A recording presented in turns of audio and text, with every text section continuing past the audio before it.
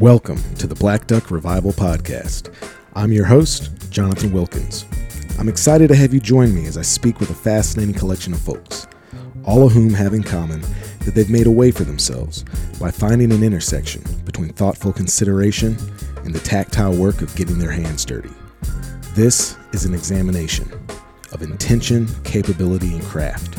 It's where philosophy meets the blue-collar work ethic and where I find real value.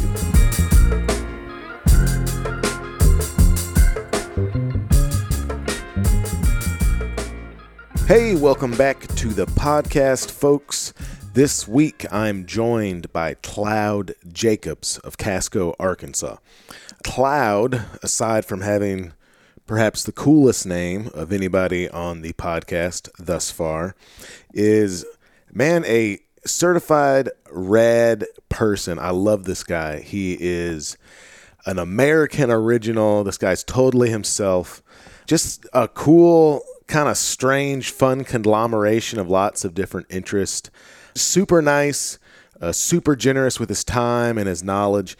He's a teacher by trade and a duck call maker the last few years, and he's kind of had a bit of a meteoric rise in that hobby turned part-time profession. And I'd say he's one of the more interesting and original duck call makers out there working today. So I had a fantastic hang with this guy. I really enjoyed the conversation. I think you will too. So please enjoy this conversation with Cloud Jacobs.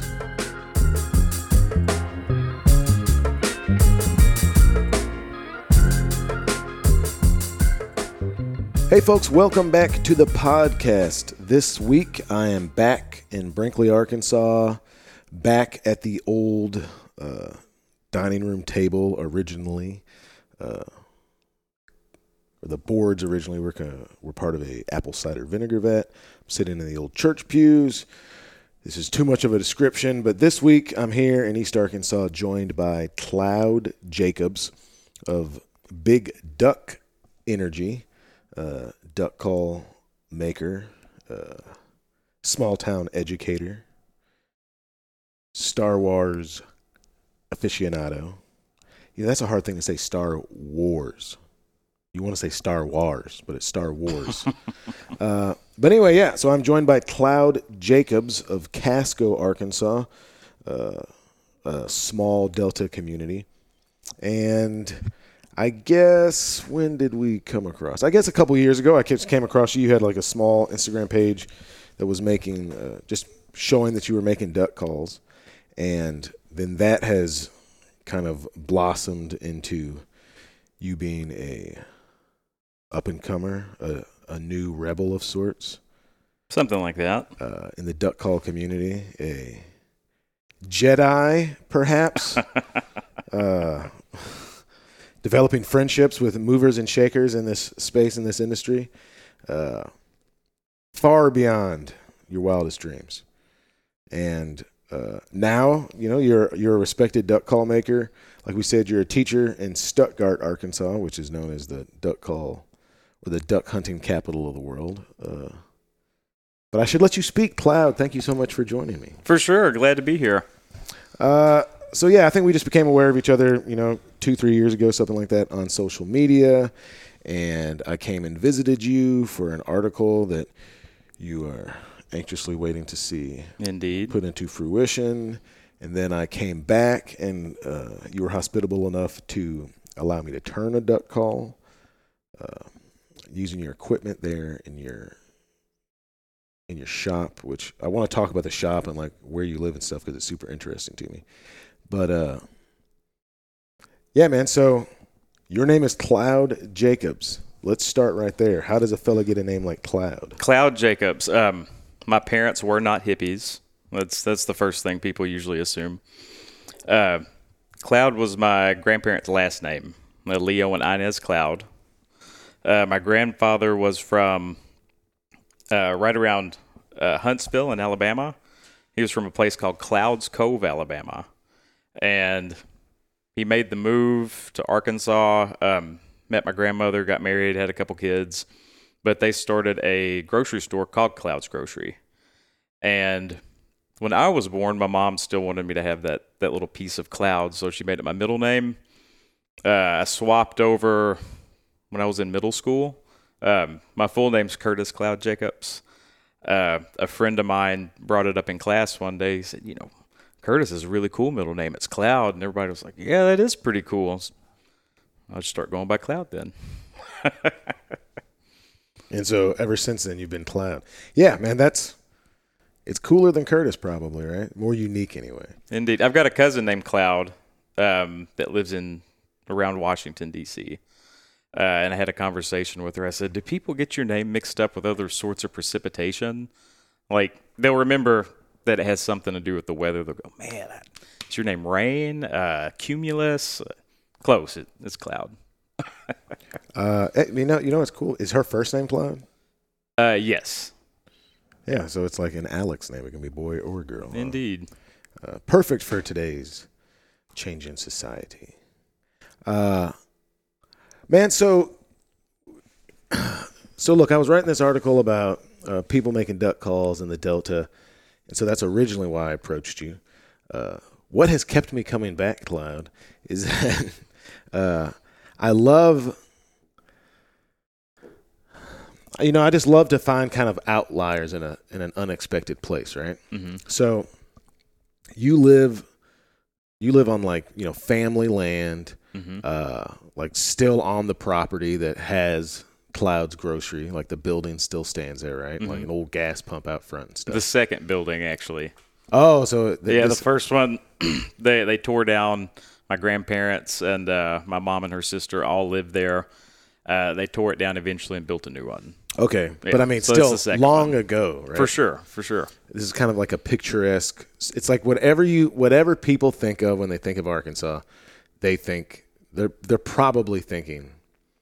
If they're thinking in positive terms, they're thinking about like where you live, right? Yeah, more than likely. I mean, it's just incredibly picturesque, and then the shop that you're making duck calls in is super interesting to me too, because it was like your grandfather's old shop. Kind of like chicken wire and old sheet metal, right? And then you and your dad have since gone through and insulated it. And it's set up really meticulously too. Like there's all these old well-used tools, but they're all put in like the very specific places. And you even have it, unless you've changed it since I've been there, half of it is kind of like the old space, and then the front half feels like the new space that you guys inhabit. Yeah. So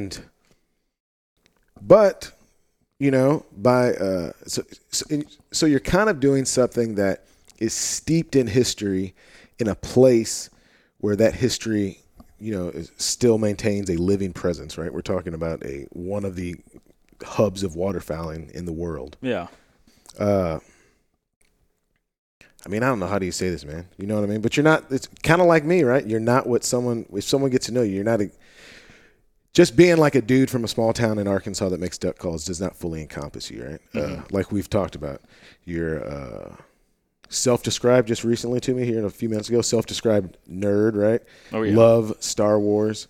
What's the other thing you were talking about collecting? Man, I collect Funko Pops. Those are like are they like Japanese toys? No, they're American. Okay. Little plastic figures. They with look big like heads. anime or something. Yeah, maybe that's kinda. why I'm thinking they're from Japan. But that's kind of a niche thing. Wouldn't necessarily go along with, just a good old Arkansas duck hunter, right? But it's also been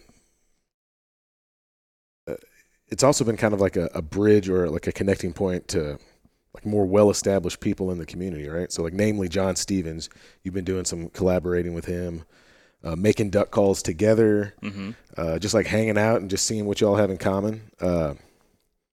And when I interviewed John Stevens, I mean, at this point it was 8 months ago or something, you got mentioned, right? And he was talking about, man, there's this guy that, a couple years ago, he came to one of the call collecting events that he has there at R&T. Mm-hmm. And you could tell he was just interested in what you were doing because you had such a unique perspective and what you were producing. We haven't even gotten into what your duck calls look like, but what you're producing is so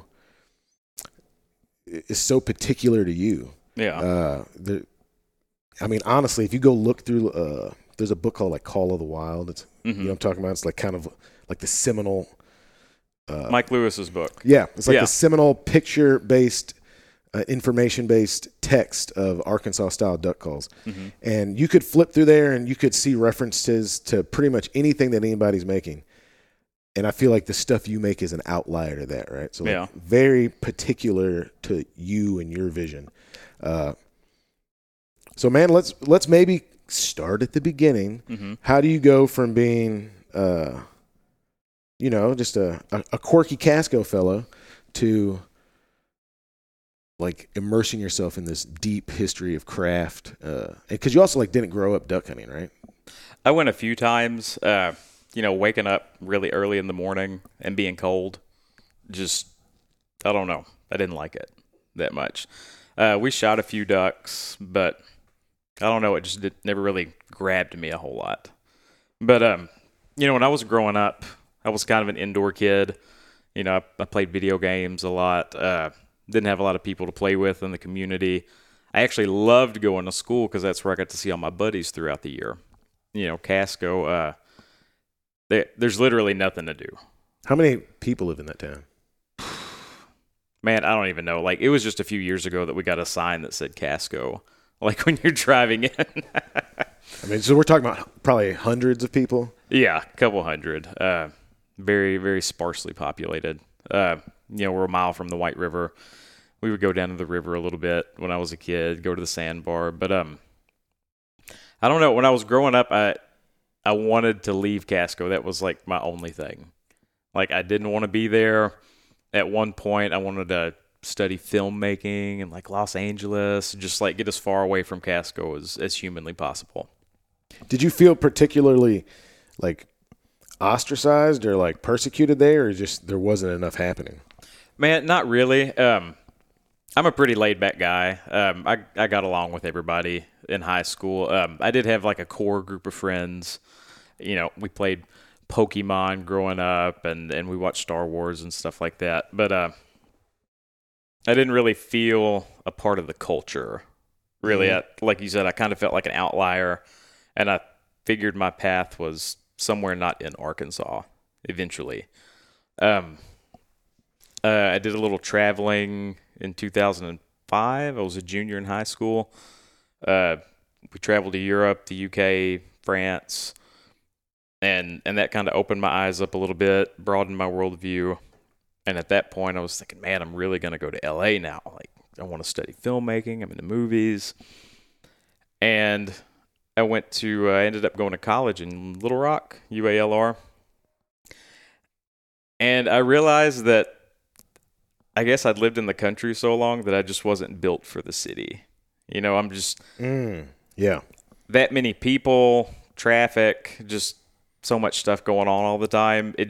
I got really anxious when I moved to the city. And a lot of people would think of Little Rock as just peanuts, right? Yeah, I mean, it's not a big city by any means. Compared to a couple hundred people. Yeah. And also, you do have some people living close together, but like where you grew up, man, like there's room. For sure. Right? Like how many acres do you live on? We live on 40 acres. Which, 40 acres is that's a subdivision. Oh, yeah. Worth of space to, someone living in a more urban community. So, yeah, that totally makes sense, man. When I lived in the country for a long time, I moved back to Little Rock a couple of years ago, and we had been living out for like 10 years out in the country.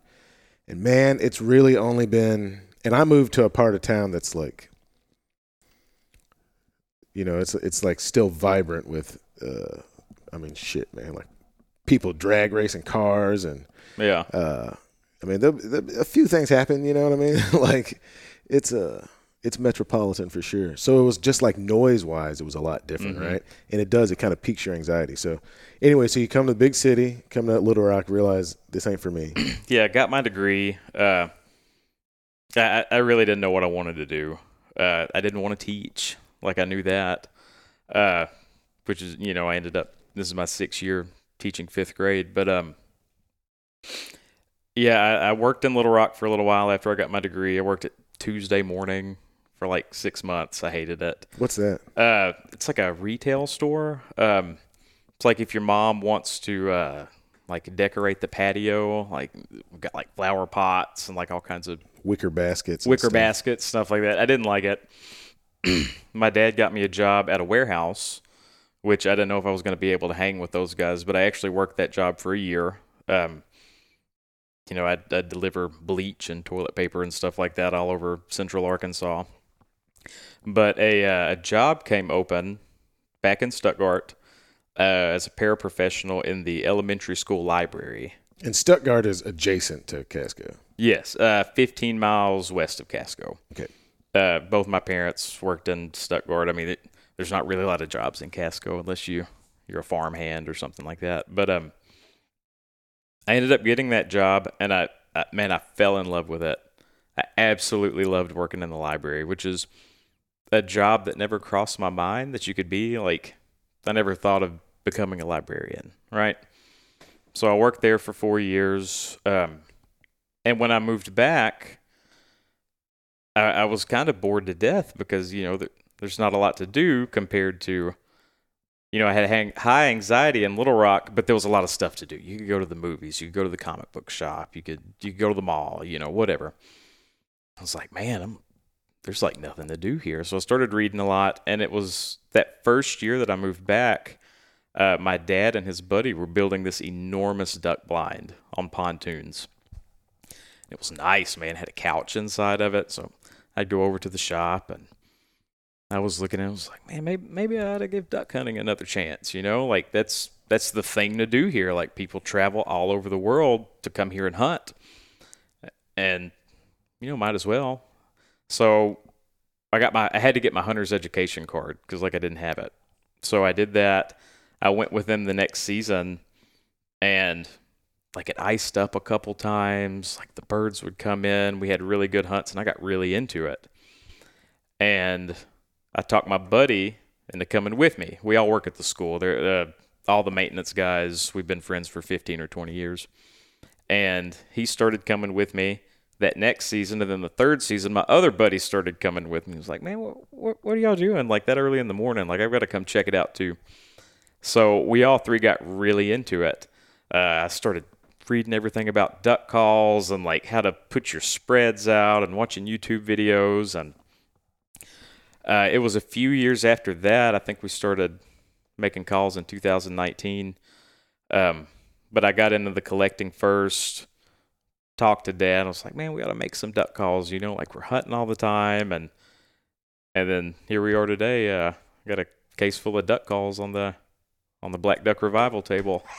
Man, so you brought him up several times, but so your dad, Donnie, right? What does he do for a living, or is he retired now? He's retired. He was a maintenance man at the school for a long time. His last couple years, he was maintenance director. But he's got a boiler license, HVAC license. He does everything. The entire time that we've had our house in Casco, we built it when I was, just a kid. I think he told me the other day we've had 2 servicemen out there the entire time we've had the house. And he actually told them what was wrong because they couldn't figure out what it was. Yeah, it probably bothered the hell out of them that they were there. Yeah, man. And he's, it's kind of interesting because you guys look very, very similar, right? Like, you can tell that's your dad. Oh, yeah. But, he kind of has the look of a dude. He looks like a guy that you would expect to be from that area, man. Like, you can tell he's worked with his hands. For sure. Right? Like, he looks like he just looks like a tough dude. Right? Oh, yeah. I wouldn't want to fight him. Yeah, right? And he's I probably wouldn't either, man. He's simultaneously comes across very kind, but, could just, crush walnuts in his hand, right? For sure. And it's one, that little juxtaposition is super cool too, because you guys are in this family, this space shared by family historically, right? Mm-hmm. And you both have space there at the workbenches, right? Like, he makes duck calls, you make duck calls. Very, very distinct styles from each other, right? He's making something that is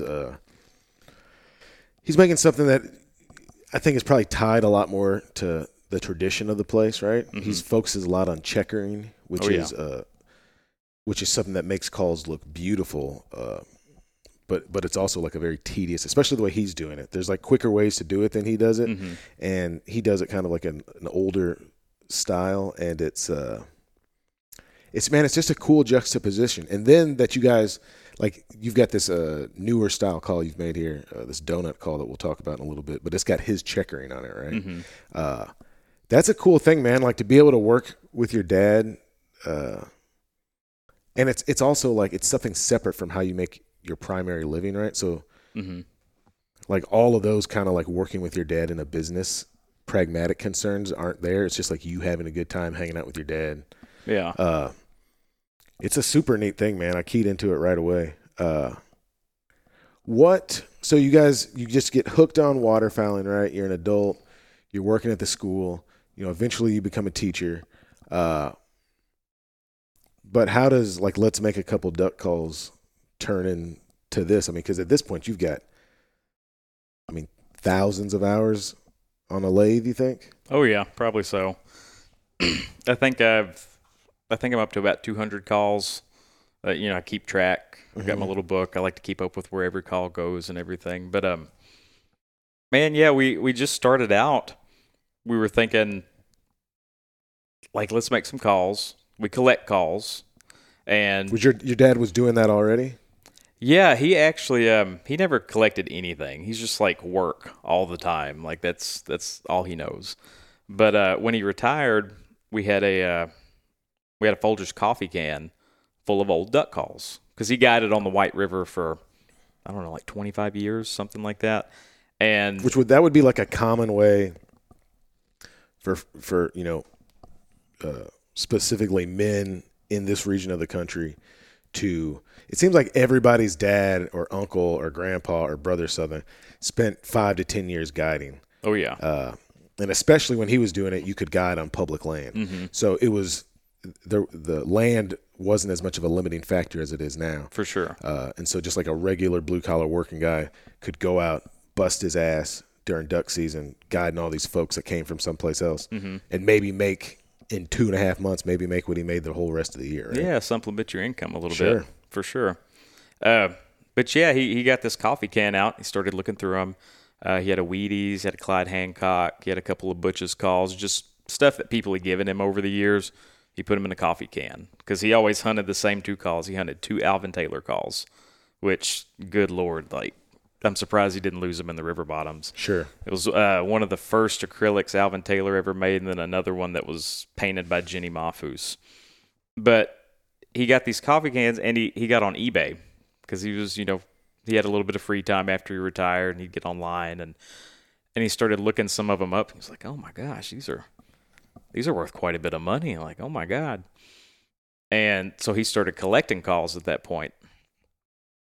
And I liked calls. I didn't really collect them. I wasn't super into them when he got into them, but he started amassing a pretty good sized collection of calls. And at one point we're just like, man, we ought to make some calls. And it was really me that wanted to make the calls. Because he told me several times, he was like, man, everybody and their mama's making duck calls. It's like, but they're not making our duck calls.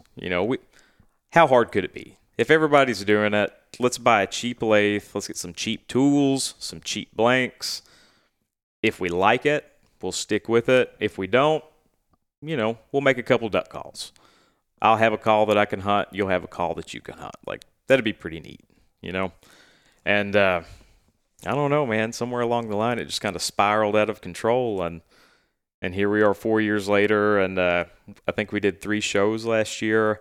We did Reelfoot in Tennessee. We did Wings Over the Prairie, and then we just did Callapalooza, and we've done pretty well this year. I do the funky stuff. Mostly younger guys buy my stuff.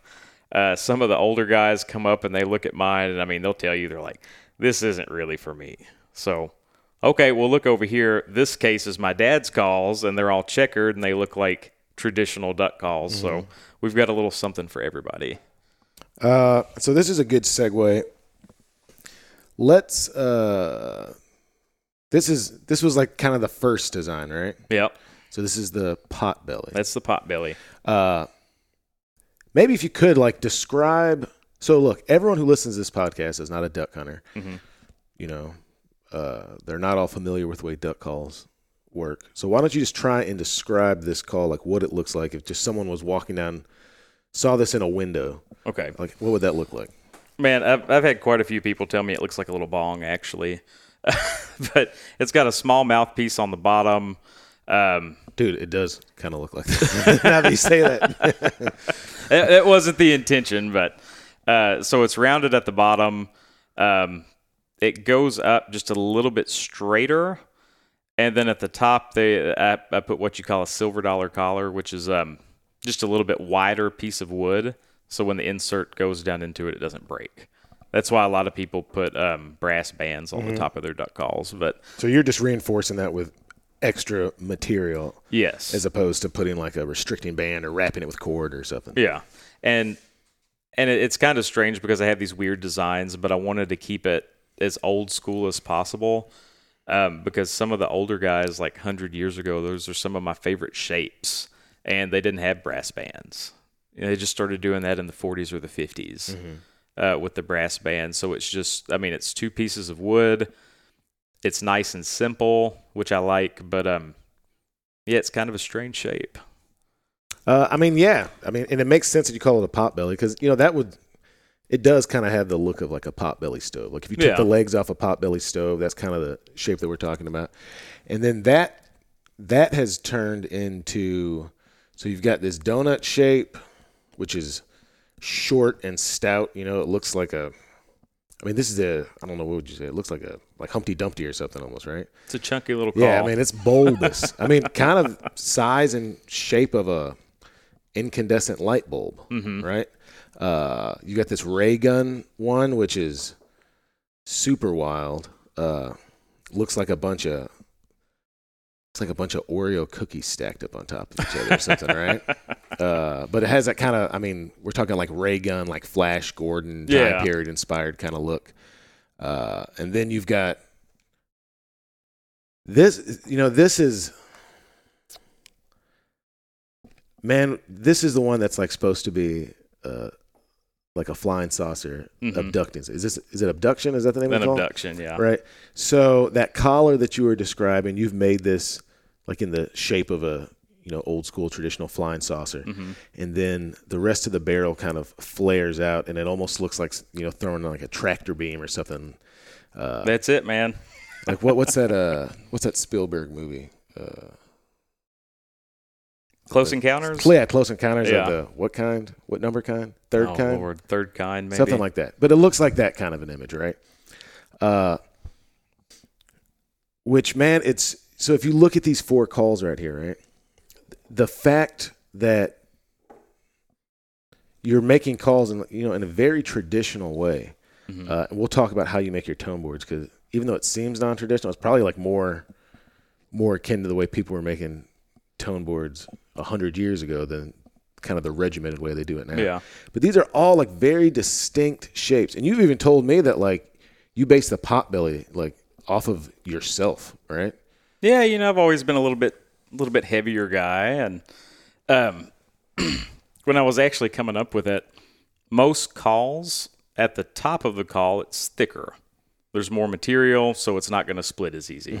And it tapers down skinnier. So kind of one of my first thoughts for the potbelly was, what if I took all that material from the top and put it at the bottom?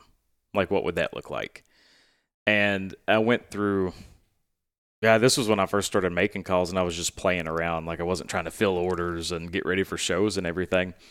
I was playing around. I made probably 10 different shapes, just back and forth, until I finally kind of settled on one that slightly looked like the potbelly. It was a little bit skinnier. It didn't have as big a collar, but I looked at it and I really liked it. I said, I'm going to try to refine this over time, and this is what I've got. Man, they're so distinct, especially now that you've got this. Because like the first time we hung out, you didn't have this many calls, right? I mean, I'm looking at this now and I'm like, man, these look like Cloud Jacob calls, right? They all have a relationship to the other one, and it's kind of like building on one aspect. That kind of becomes emphasized, and then the next one, it has that reference. I'll tell you what else really, man, I feel like some pretentious, art dealer here, but I'm actually struck by, especially with this ray gun one, if I can sound so silly with this, but I mean, there seems like there's joy in that, and I'll tell you why. It's because if anybody has been on a lathe, like the first thing that anybody would do on a lathe is, you've got that, say you just have like a big fat dowel spinning, right? Mm-hmm. And you slide in there with the tip of that tool, and you see that, it's almost like using a spirograph when you're a kid, right? Mm-hmm. You touch one point, but then it creates this big circle or something, right? Mm-hmm. The first thing anybody's going to do is do that and then move down a little bit and do it again and do it again. Oh, yeah. And you end up with this like stack of dimes looking thing, right? Mm-hmm. And there's a lot of that in some of these calls, right? And I've seen people do it and it looks haphazard. This is done in a way where I understand like kind of where that shape comes from. Mm-hmm. It's just like a normal human inclination using that tool, or those tools. But there is something really meticulous about you, and you put calipers on your calls when you're making them, and you have notes, and there's I don't know that it's nerdy is a term, but it's just like meticulous, right? Yeah, and it shows in this. That's supposed to be a compliment too, man, because I think it's just like I'm looking at that ray gun one and I'm like, dude, how did he pull that off? And it's weird to me too, because I don't know that I've ever really recognized these things in visual art. Yeah. I'm kind of more of a word guy, but man, dude, those look like the person that is making them is enjoying what they're doing. So I've got to give John Stevens props for the ray gun. He did a ray gun first. Okay. So for Callapalooza, he sent me a couple of sketches that he did. His sketches are amazing. My sketches are awful. Like, I'm almost embarrassed to send him my sketches. His sketchbook is, that's okay. So that's another thing you have in common with John.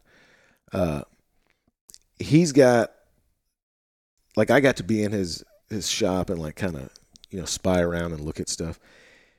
And, he comes from this, like he went to school for landscape design, mm-hmm. right? He's kind of got that architecture draw thing. I mean, that's just in the substance of who he is. Mm-hmm. Yeah, and every single one of his sketches in his notebook looks like a patent drawing. Yeah, it does. And his handwriting is really neat and tidy, and looks like he's writing on graph paper for everything, mm-hmm. even when he's freehanding it. So yeah, his sketches are super cool.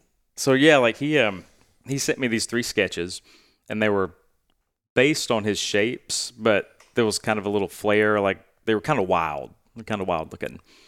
He was like, "Man, I don't know. Like, what do you think of these?" I said, "Dude, I love them. And you had just gotten to know him through like going up there doing the call shows and mm-hmm. just so over the couple of years, and he's seeing you go from like not knowing what you're doing to making something that he's like, hey man, that's kind of cool looking. Yeah, for sure.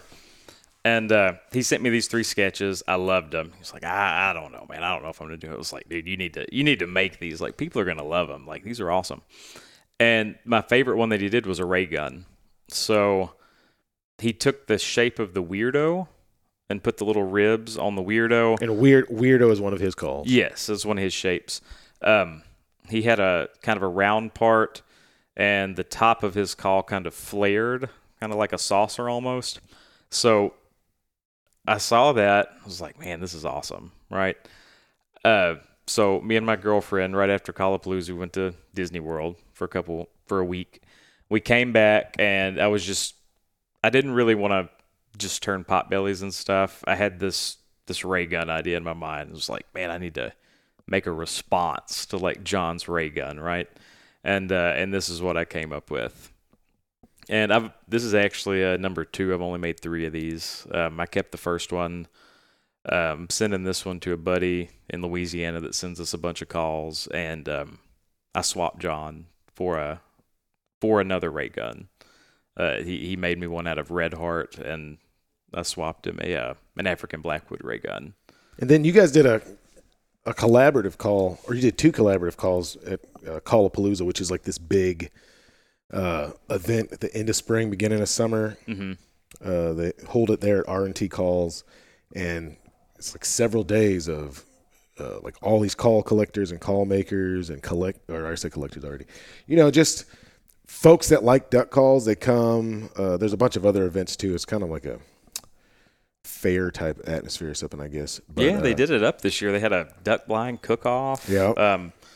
They invited different call makers from across the country to like compete against one another with their calls. The governor was there. He unveiled like the new duck stamp for this year. It's getting bigger every year. And this year I was lucky to be a part of it. We had a booth set up, and so you and your dad were selling your calls, but what were the 2 calls you and John did together?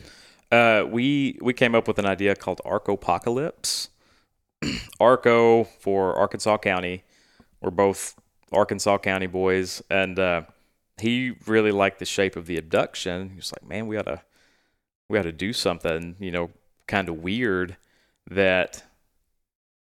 He could do the insert, I could do the barrel, he could wrap it, and we ended up, it was kind of an abduction shape.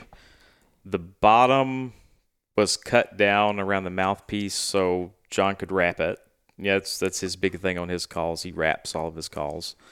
And just so people understand, we're talking about reinforcing that collar, like where the insert goes into the barrel, and so he wraps it with like brightly colored cord to kind of hold that together. Yeah.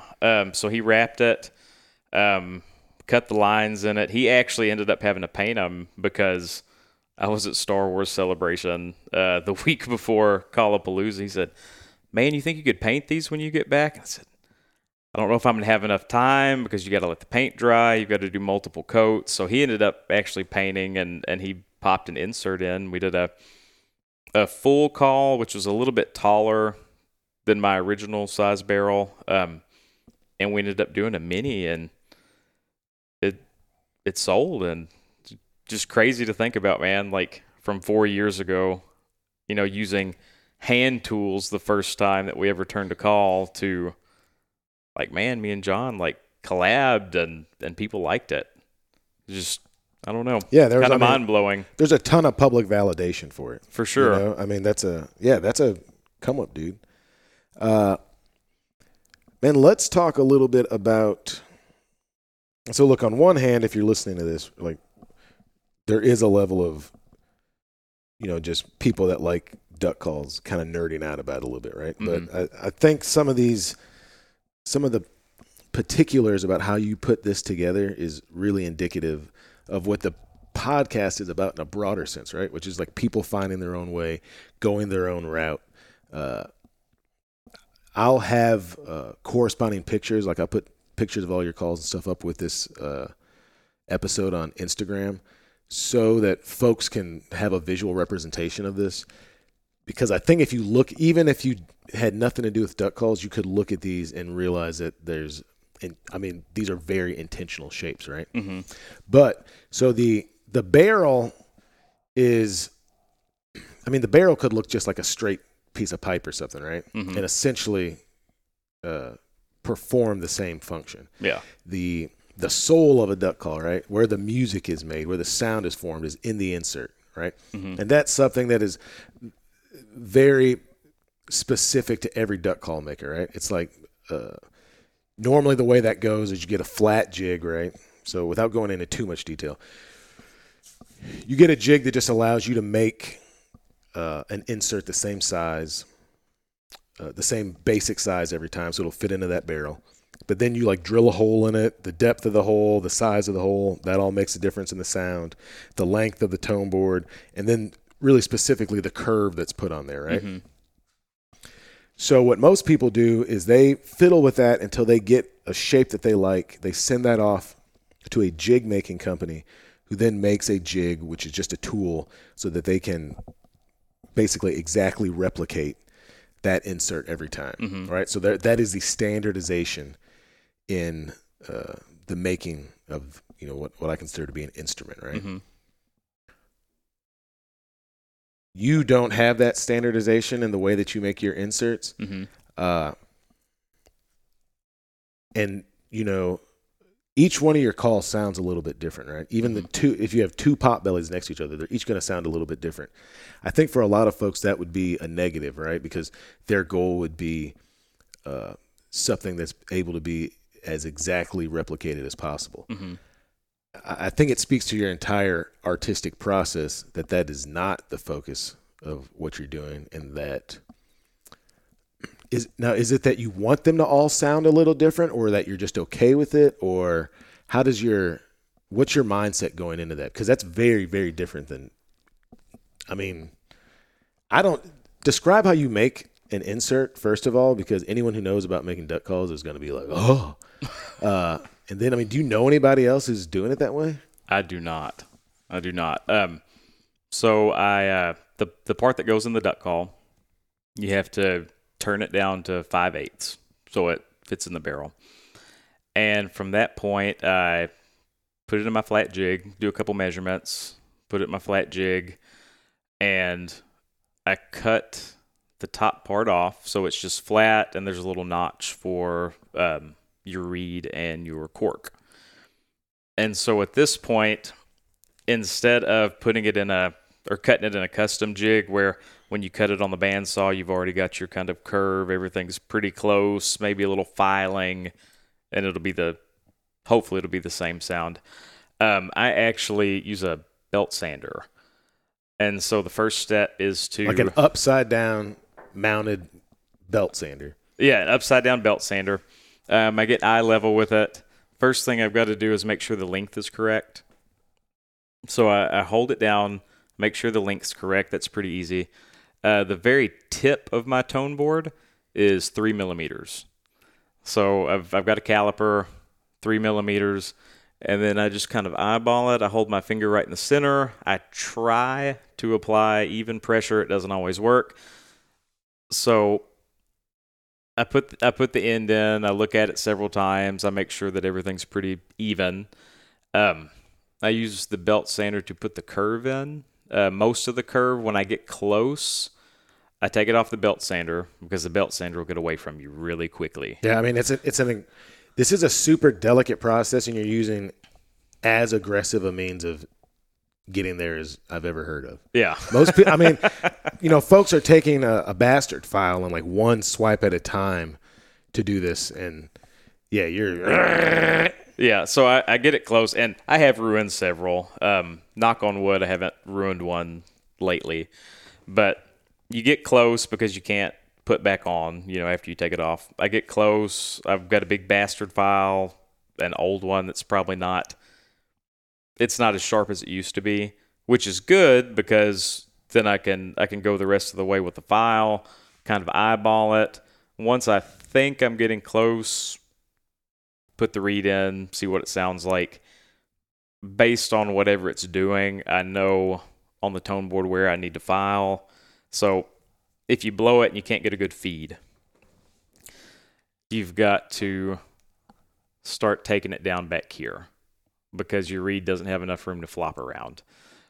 Sometimes if you blow it and it's kind of flat on the high end, that's because you need to take some of this material off or your tone board's a little bit too long.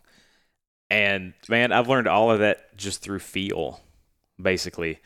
Like I can kind of feel when I'm getting close, look at it. Okay, yeah, I think I'm getting close. Sometimes it might take me 30 minutes to tune one. Sometimes as soon as I get done filing, I can drop the reed and the cork in and it's absolutely perfect.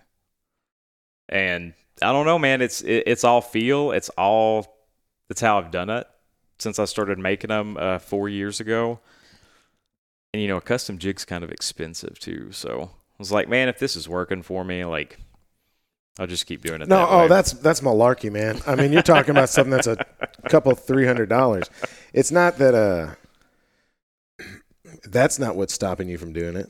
I mean, do you feel like there's some alchemy in it? Like you kind of want there to be a little bit of magic each time, and yeah, and I don't know, man. It feels good. It feels good doing it that way when people look at you like you're crazy. And, you know, you're tuning them on a flat jig. You're tuning everyone on a flat jig. And, I get that. I get a little bit of play in there too. I get a little bit of range in my calls.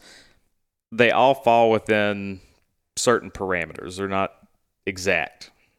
So I've had people at shows, they'll blow one and, oh, well, that one's a little too tight. They'll blow the next one. Oh, this is absolutely perfect. And so they'll pick that call up as opposed to the other one, whereas if they all sounded the same, they might go buy somebody else's call, I guess. Dude, you know what it really – oh, man. You know what it really made me just think of, man, is if we're going to reference nerdy, quote-unquote stuff, man, is like in Harry Potter, like those wizards getting their wands. Like everyone it's like there's one that's made for you, right? Yeah. Man, no, there's something incredibly cool about doing it that way. It also makes each one a little bit kind of extra special because even though there is this attraction of like, a lot of folks are attracted to the idea of it being handmade, of it being made from wood as opposed to like a synthetic material, like steeped in all that kind of history. There's a whole nother level to it as well, which is that, man, you cannot produce calls quickly. Even so, like when I came and I turned that call at your place, you were telling me like how long it took you to make a call, right? Mm-hmm. And it didn't take me that long to make a call. A lot of that has to do with our personalities. You know what I mean? Yeah. Some of it was too like me being familiar with tools enough that like, okay, this makes sense, right? But like when you were telling me the way that you sand your calls, the step down and grits that you sand your calls, for me, it would be superfluous, right? It'd be too much. I couldn't do that. Yeah. But that's a personality thing, man. It goes back to how meticulous you are, right? I mean, you step down, you're wet sanding, you're stepping down. You have these little tiny strips. You're getting into these grooves. I mean, it's something to watch. Man, and I don't know why. I mean, I know in some ways why I'm so attracted to duck calls, right? But just seeing, I feel like this is me just like professing that I have like a crush or something on the way that you make duck calls. But man, I just like that. I like so much that you're so willing to be yourself in every aspect of it, right? So you've got a call that's based on a alien abduction, right? You have a ray gun call. I think I'd be remiss if I didn't. You couldn't paint a call because you were at a Star Wars convention, essentially, right? How is this idea of science fiction, right? Like, how is that impacting? I mean, it's obviously playing a important role in your life. We didn't even talk about the fact that you've like written, published books and stuff too. I totally forgot about that. But so visually, you're inspired by this stuff, right? For sure. I think thought process wise, you're inspired by this stuff. You think you could speak to that some? Like how is Star Wars or these other influences? How is it coming out like in your daily life and the work that you're doing? Yeah. Well, I mean, obviously the abduction this is my Star Wars call, right? I like to take things that influence me, which is a lot of pop culture, Star Wars. I read a lot, fiction mostly. And what are you like? What's some standout stuff that you've read? I read a book called Persephone Station not too long ago. Really heavy on like the AI taking control of like actual people and the universe, and they could talk with each other across different planets. I read a lot of Stephen King too, in addition to Star Wars books and stuff like that. But Yeah, man. I wanted to make sure when I first started making calls, I knew I wanted to do something that was unique. Because if you don't know duck calls, a lot of duck calls all look the same. Mm-hmm. If you do know duck calls, you start picking up on those subtle differences, like, oh, this is an Alvin Taylor duck call, or this is a Mark Weedman duck call. But I wanted my calls to kind of be, what's the word I'm thinking of? I wanted to represent my personality. And growing up in Stuttgart, being in all this kind of like weird stuff for the area, I guess, that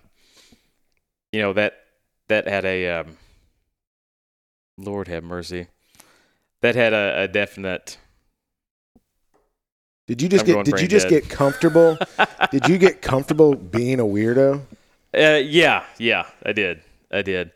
And like when I first started making calls, especially the Potbelly, man, I was making it and like I knew I liked it. Like I was my target audience for the Potbelly, and I started making them, and it's like, man, I don't know, man. Like I like making them. I think they're cool. I don't think anybody else thinks they're cool. But I'm going to keep doing it because I like to do it. Which is, that kind of reminds me of Mark Weedman, the Wheaties calls from back in the 70s, 80s.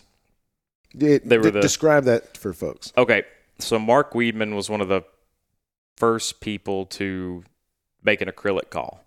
And he made wood calls before that, but he got these cut off scrap pieces from a place in Little Rock that were multicolored, laminated all together.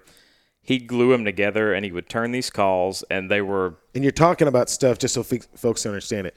So imagine we're talking about acrylic. So some of this is opaque, some of this is like somewhat transparent, right? Mm-hmm. But just think of big, bright primary colors, yellow, green, orange, red, white, black. Like I know some of those aren't primary colors.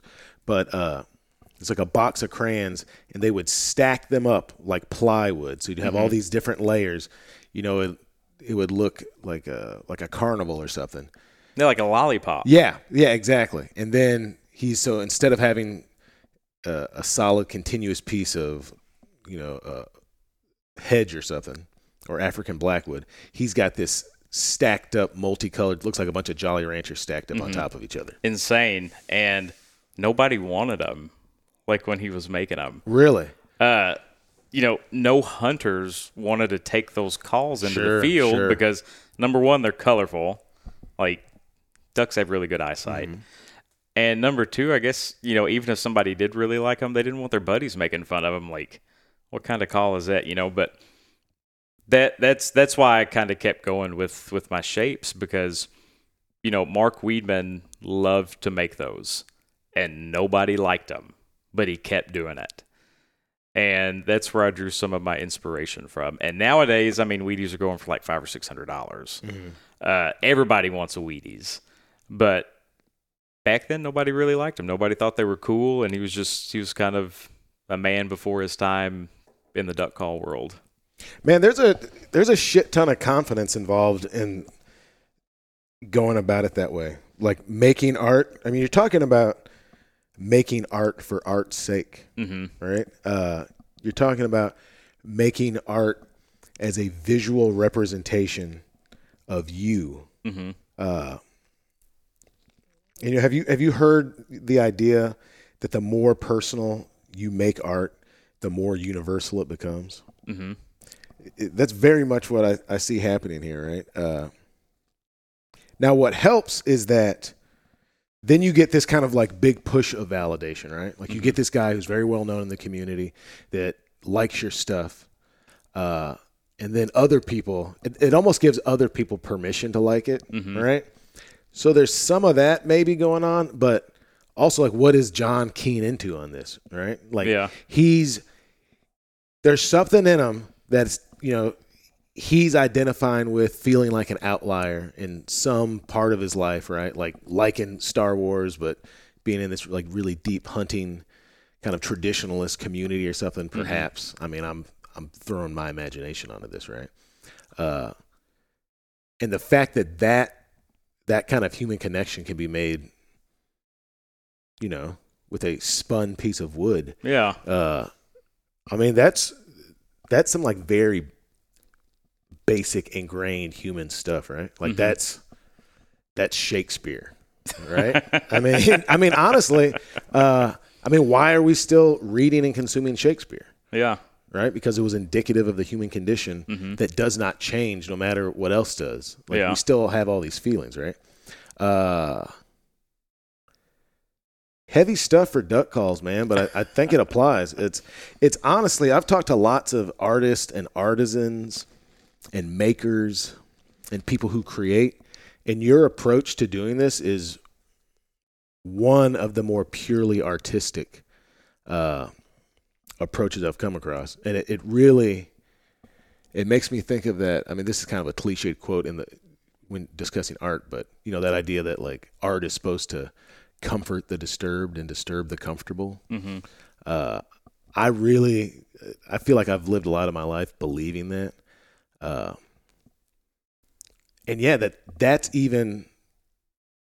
something that can be imparted into something as niche and traditional as making duck calls. Yeah. Let me ask you this, because you're talking about being inspired by these kind of scientific or science fiction, you know, futuristic, ideas. You know, you just referenced AI, right? Artificial intelligence, all this stuff. But you're intentionally and specifically making calls out of what some people would consider to be like a rudimentary material, right? Like there is more consistency in an acrylic call. There's better sound projection. It's a harder material. There's more resonance, right? You're using like this call right here you turn the call and you find this imperfection in the wood that then gets stabilized and kind of becomes part of the character of it. So what's with the juxtaposition of this kind of futuristic outlook and then this looking back? Man, like I wanted to keep it as old school as possible. I don't put bands on my calls. And I just recently started doing the O-rings. So O-ring on an insert, when you pop it in the barrel, it kind of locks in place. You're not losing any air. All of the old school guys did a friction fit. So when they turn it down, there's a slight upslope that kind of locks into the barrel that way. I don't know that I thought as much about the juxtaposition when I started, but I wanted to keep it simple. I wanted to keep it really simple. And like I tried turning a little bit of acrylic at first, and it's really brittle when you're turning it. You got to be very easy with it. Wood, you can, number one, when you cut down a block of wood, there's always kind of a surprise inside. Right, you never know what it's going to look like. Every piece of wood is going to be different. You're talking about the grain, there could be wormholes. The grain, the wormholes, everything. With acrylic, it's just, to me, it just feels so sterile, you know? Not to say that I won't ever turn a little bit of acrylic. I've got an insert I'm actually working on now. But I don't know, man. The wood just has a lot more character. I really like that. It's a natural material. You know, ideally, you're taking these into a natural setting. You're doing something that people have done for, I mean, I don't know if the Native Americans use duck calls or not, but I mean, they were using reeds for sure. But I mean, doing it this way, hundreds of years. Yeah. So it does have that connection to the past in that way. Just keeping it as simple as possible. But I don't know, man. My twist on it, I just wanted to really do something different with it. I wanted my duck calls to look very unique. I wanted them to be kind of my signature. When somebody sees a potbelly, you know, if they know calls, they'll know that that's one of my calls. There's no real, you can't get them confused with other people's calls, really. Do you feel like either consciously or subconsciously you have a pronounced sense of like legacy, like you want to leave something to this, and 50 years from now, you want people to be like, man, that's a Cloud Jacobs call. Oh, dude, yeah. I'm a social studies teacher. I majored in history, so yeah, that's definitely a part of it. I do imagine sometimes when I'm at the lathe, you're sanding when you're doing something kind of mindless that you don't really have to think about. Your mind wanders a little bit, and I'm thinking, maybe in 100 years, maybe some of my calls will still be around. Maybe they'll be treasured like we kind of treasure the guys' calls from 50, 100 years ago. So that definitely is a little part of it, the legacy. I mean, honestly, dude, I think undoubtedly, I'm actually interested to see when I start seeing calls that are inspired by your stuff. I mean, because they're so distinct that they'll catch people's eye. Yeah. And someone will start doing stuff that, is either they realize it, they know that it's informed by that, or they don't know, or maybe it'll just give someone permission to, put a bunch of lines in it and do something, put some cool ribs in it. Just go crazy with it. Have fun, man. If it wasn't fun, I wouldn't do it. This is kind of like therapy almost for me. Like yesterday, I spent all day long in the shop. That's one of my ideas of a perfect day. I woke up early. I made a sandwich at the house. I carried it across the yard. I listened to an audiobook. No, actually, I listened to, have you heard of Willie Carlisle? No, I haven't. Okay, he's kind of like a honky-tonk, kind of a newer guy. But I listened to his album, kind of got in the mood, got for the feel of it. Finished up a lot of the calls that are in the case. I didn't start anything new yesterday, but spent most of the day in the shop, listening to an audiobook, had my sandwich for lunch so I didn't have to go back to the house. And what are you drinking the whole time? Coffee in the morning. We've got a fridge over there. We've got a little window unit. We've got a fridge. We've got it hooked up. Mm-hmm. We don't have a bathroom, but that's what a yard's for, man. We do. I brought a Mountain Dew with me. I'm country. I love Mountain Dew. I can't help it. And lots of water. Lots of water. You drinking black coffee? Put a little half and half in it. Do you really, man? I still like to taste the coffee. Now, this stuff, you can drink it without creamer, but I don't know. I would have pegged you as a black coffee guy. You're a dude, you look very trimmed up now, but like when we were hunting, you had that handlebar mustache, and then you reach in the front pocket of your waders and you pull out this kind of intricately, it was like a little bone comb or something, or wooden comb. Yeah.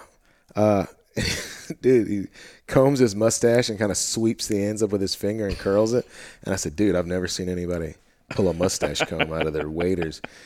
And that was like a cold, miserable, like getting rained on hunt, wasn't it? No, it wasn't raining that day. I think it rained on y'all the day before. Okay. Well, maybe we were laying in some soup or something. I remember hunting that field and it was just miserable, but yeah, maybe it was the one before. Man, I keep thinking about these juxtapositions with how this is going together, man, because I think even though you're, a self-proclaimed Star Wars guy and you're like consuming all this forward-looking stuff, like Little Rock was too happening for you. You had to get back to Casco, right? You just feel compelled to make these calls out of wood, right? Mm-hmm.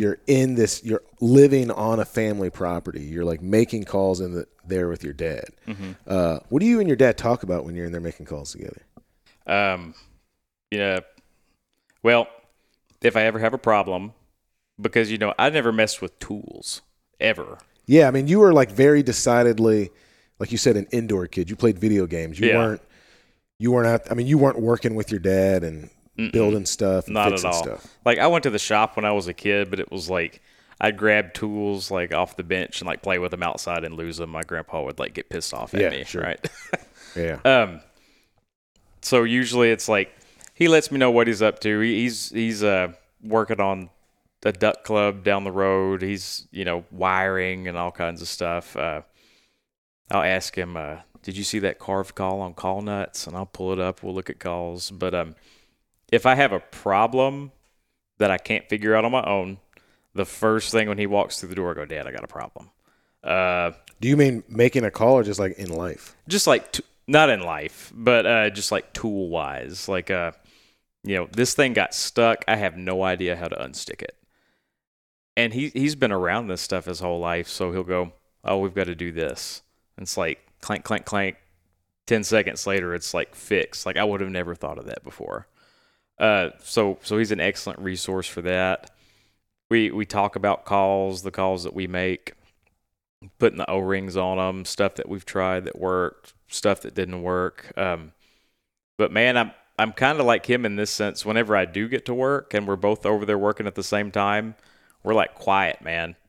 I'm working on my lathe, he's working on his lathe, and we're focused on what we're doing. After we get done, we'll kind of do a little show and tell, but it's kind of quiet over there. Actually, we'll play a little Bob Seger or something in the background, but when we're working, we're focused. Man, that's actually even more awesome because I mean, what it sounds like is.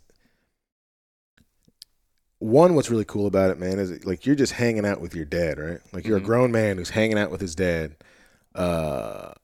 which, that's not something I did very much of. Like my dad was real. I mean, he used to like straight up tell you, he's like, "I'm not your friend," like I'm your dad. I'm not your friend. But also like, dude, that's really one of the indications of a strong relationship between anybody when you can just spend time around each other and not fill up the silence, right? And just be comfortable enough to be yourselves. I think that's what struck me about when I met you and your dad down there is that, you're like we said, man, your dad seems like just like a tough blue collar guy, right?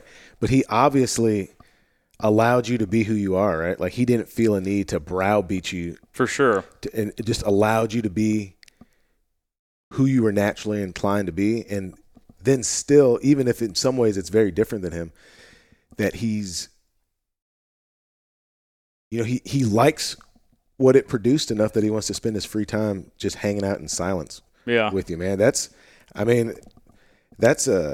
praise, man. Like we're all sons want their father's approval, right? Mm-hmm. And that's especially from like a more traditional kind of fellow, man. That's like high praise, right? Yeah, I always kind of felt like Bobby Hill growing up. Dude, yeah. That makes sense. He just, I don't know what to do. And my dad doesn't hang out.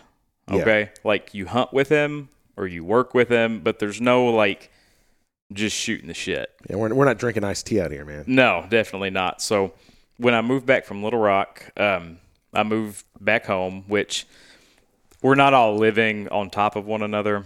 When my grandmother was still alive, we built an apartment onto our existing house for her. And so when I moved back, that kind of became my part of the house, right? So you go in the foyer, you can go right, you can go in my parents' house, you can go left, you can go in my house. And the calls kind of brought me and Dad together because we never did really hang out much.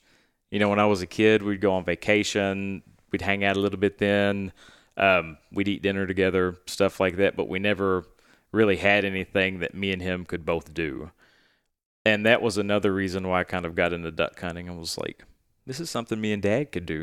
We could kind of hang out, get to know each other a little bit better now that I'm an adult. And then the call thing came along. So now, me and Dad are good buddies nowadays. Whereas before, I don't know, he never was absent, but we just didn't have that relationship, I guess, growing up. He was the parent that took care of business, if you catch my drift. Sure. Yeah. If I messed up at school, like damn, I'm gonna get an ass whooping. He was the disciplinarian growing up. Yeah, man. Those old school, like, dude, my kids, I don't spank my kids or do any of that stuff, and I pretty much knew I wasn't going to. Mm-hmm. My wife confirmed that for me before we had kids. Yeah. But yeah, man, my dad used to have this thing called it was a wooden paint stir, right? Like it wasn't that balsa wood. I don't know. It was just cut out of white pine or something, right? Mm-hmm. But it feels like there was more heft to it than there are these days. And he wrote Dr. Do Better on it. and it was sat on top of the buffet. Maybe I don't know if it's a buffet, just like a china cabinet in our house, right? And dude, man, he'd reach up there and get Dr. Do Better. And even saying Dr. Do Better freaks me out now. And I remember one time it broke, right? Mm-hmm. He was giving me some wallops, man, and that thing broke. And dude, I remember this giddiness, this just rush of relief I felt. I was like, dude, this man's this tool's reign of terror is over. Dude, he went and got another paint stir and wrote Dr. Do Better on it, and it was like the sky fell out. I was like, oh my God. I thought there could only be one Dr. Do Better. Dr. Do Better. But yeah, man, so your dad was, just kind of a traditional hard-ass dad. Yeah. And that's kind of what happened with my pops too, man, is now it didn't really happen with my dad until he had lost all his piss and vinegar, mm-hmm. And he was like living with me, and like I was having help take care of him. Mm-hmm. And then he was I felt like I kind of got to know him then. This is super cool that you get to do it now. And then you take these things that you make in silence, listening to Night Moves mm-hmm. in your grandfather's shop, and you guys go and hunt together, right? Yeah. Do you do most of your hunting with him? A lot of it. I've got my group of buddies, maintenance department. We hunt a little bit. We hunt with Dad. We all hunt together. Because actually one of the guys in the maintenance, he kind of apprenticed under my dad.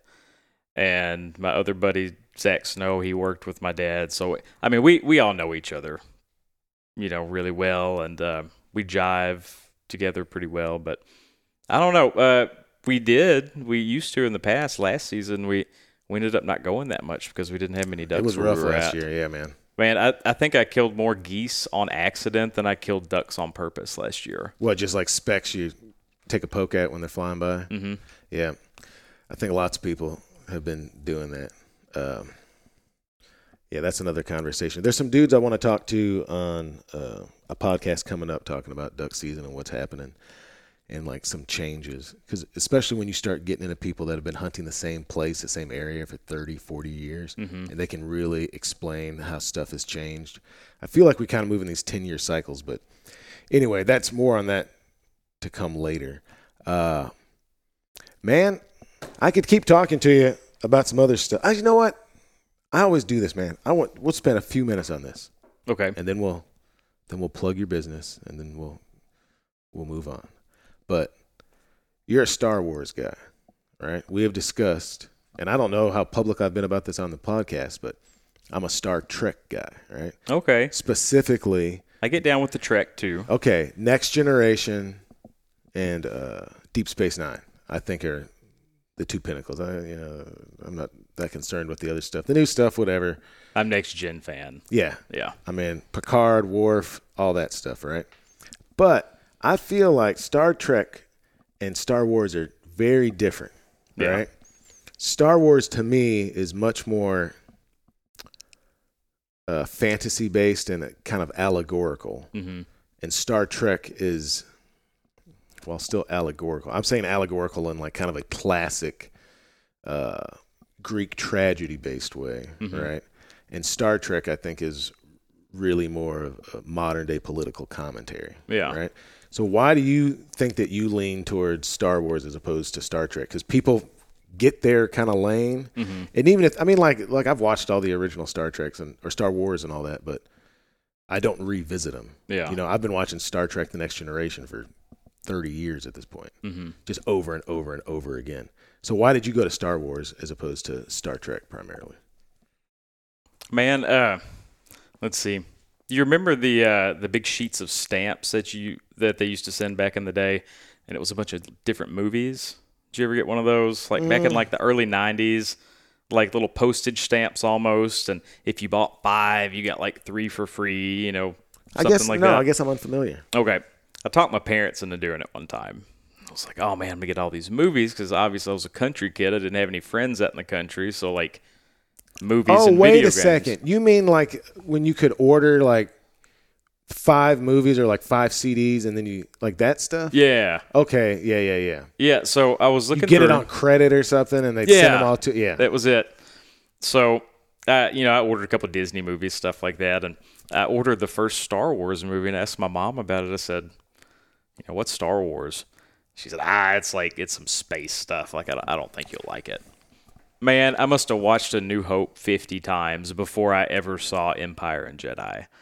And it was just, dude, it was so fantastical. Like, the different planets, they weren't worried about, oh, well, we'll just land on this planet. Let's not worry about the air or anything. It'll be fine. Let's go have an adventure, I guess it was a little bit more fast-paced than Trek was.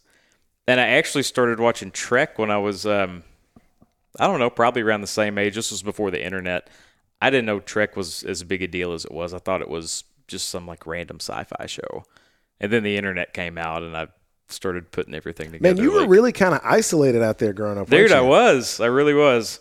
Read a lot, watched a lot of movies, played a lot of video games. And like I said, I loved school because when I went to school, I got to play with other kids, right? But I don't know, man. The Star Wars always just kind of brought me in. There's so much variation in the storytelling. You can tell a very simple story. You can tell a huge, like, galaxy-wide story.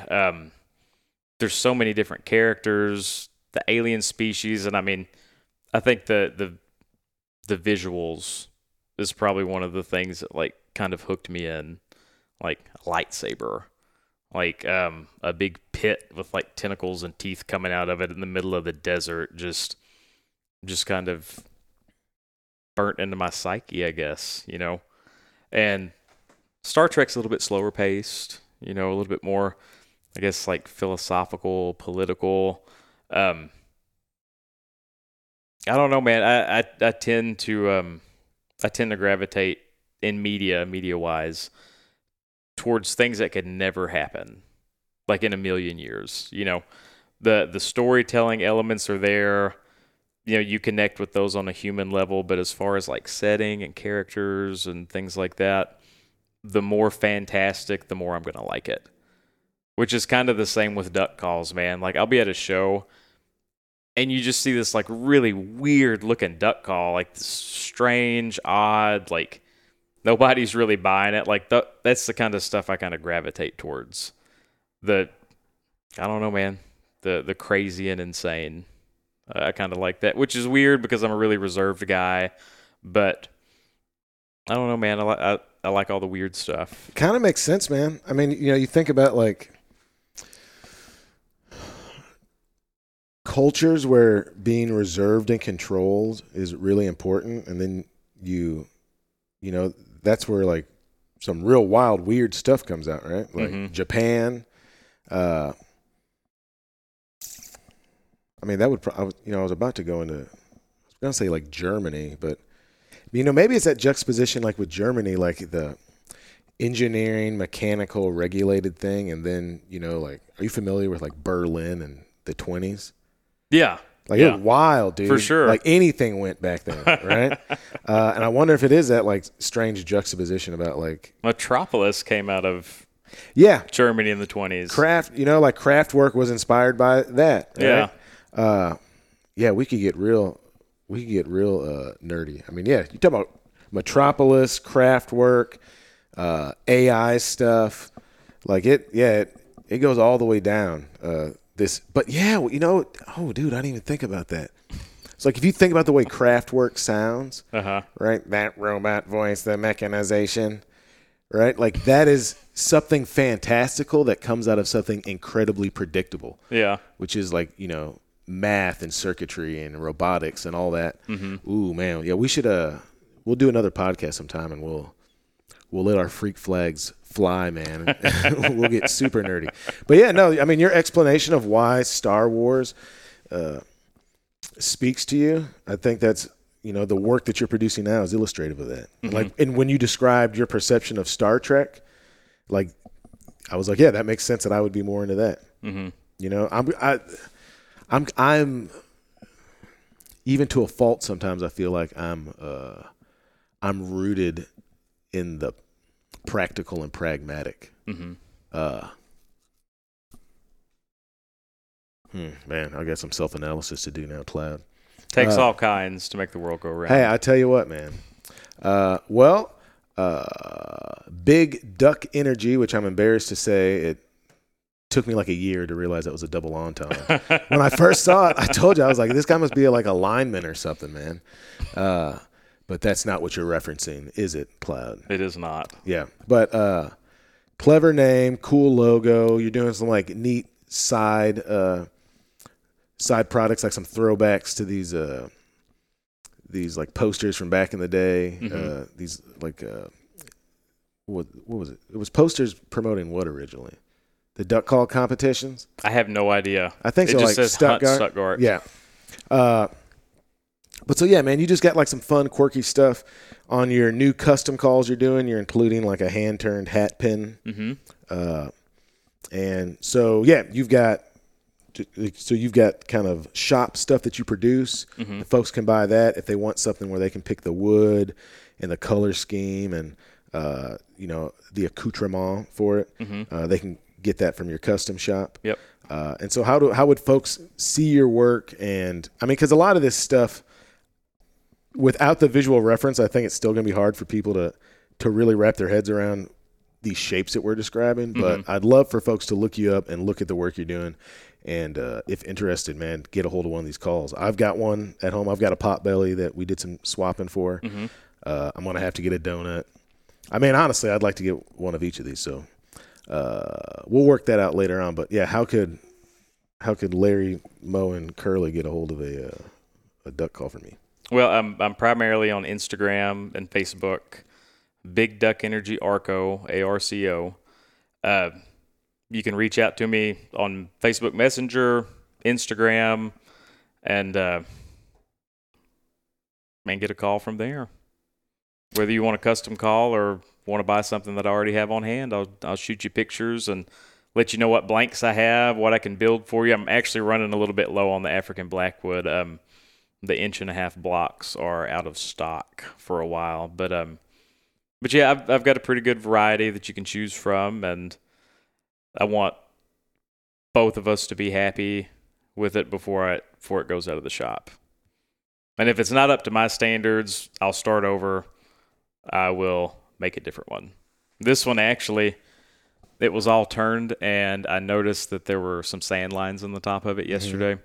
I said that's not going to work. I had to put it back on the lathe and sand it back down before I finished that call up, because you might not notice it, but I noticed it, and I wasn't going to let it out.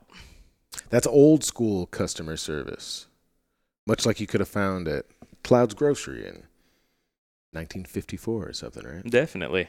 There you go. All right. Well, hey, dude, thanks for coming up here to the lodge and hanging out for a little while in the conversation. For sure. And folks, go check out Big Duck Energy. Cloud Jacobs, thank you so much. And thank you for listening. Until next time. Oh, everybody, thank you for listening to this episode of the Black Duck Revival podcast all the way through. As always, it's produced by me, Jonathan Wilkins, and Brian Sachs.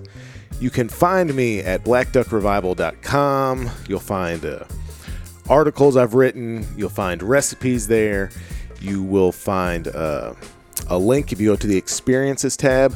You'll be able to book your hunt. I've got like 3 or 4 spots left on the specklebelly goose hunt. That's at the end of December, rolling over to the 1st of January. So if you're interested in coming on a hunt, please go to that website. You can send a request in and reserve your spot now for one of those last few spots for our immersive culinary hunt experiences. You can also follow me on Instagram. Admittedly, as of late, I have not been super active on there. Sometimes you just got to take a break, but we're gearing back up, doing more stuff on that. So follow me on Instagram. Feel free to help the podcast out too by telling a friend, an acquaintance, an enemy, anybody. Tell them about the podcast. Tell them that we've got really fascinating people that we're having great conversations with, and there's always something cool to learn about here on the Black Duck Revival podcast. If you haven't done so, please take a minute, leave a review either on Spotify or Apple Podcast. A 5-star review is always helpful, and a written review helps even more. It helps with the algorithm and lets people know about this podcast. So, thank you so much for listening. We will see you next time. Until then.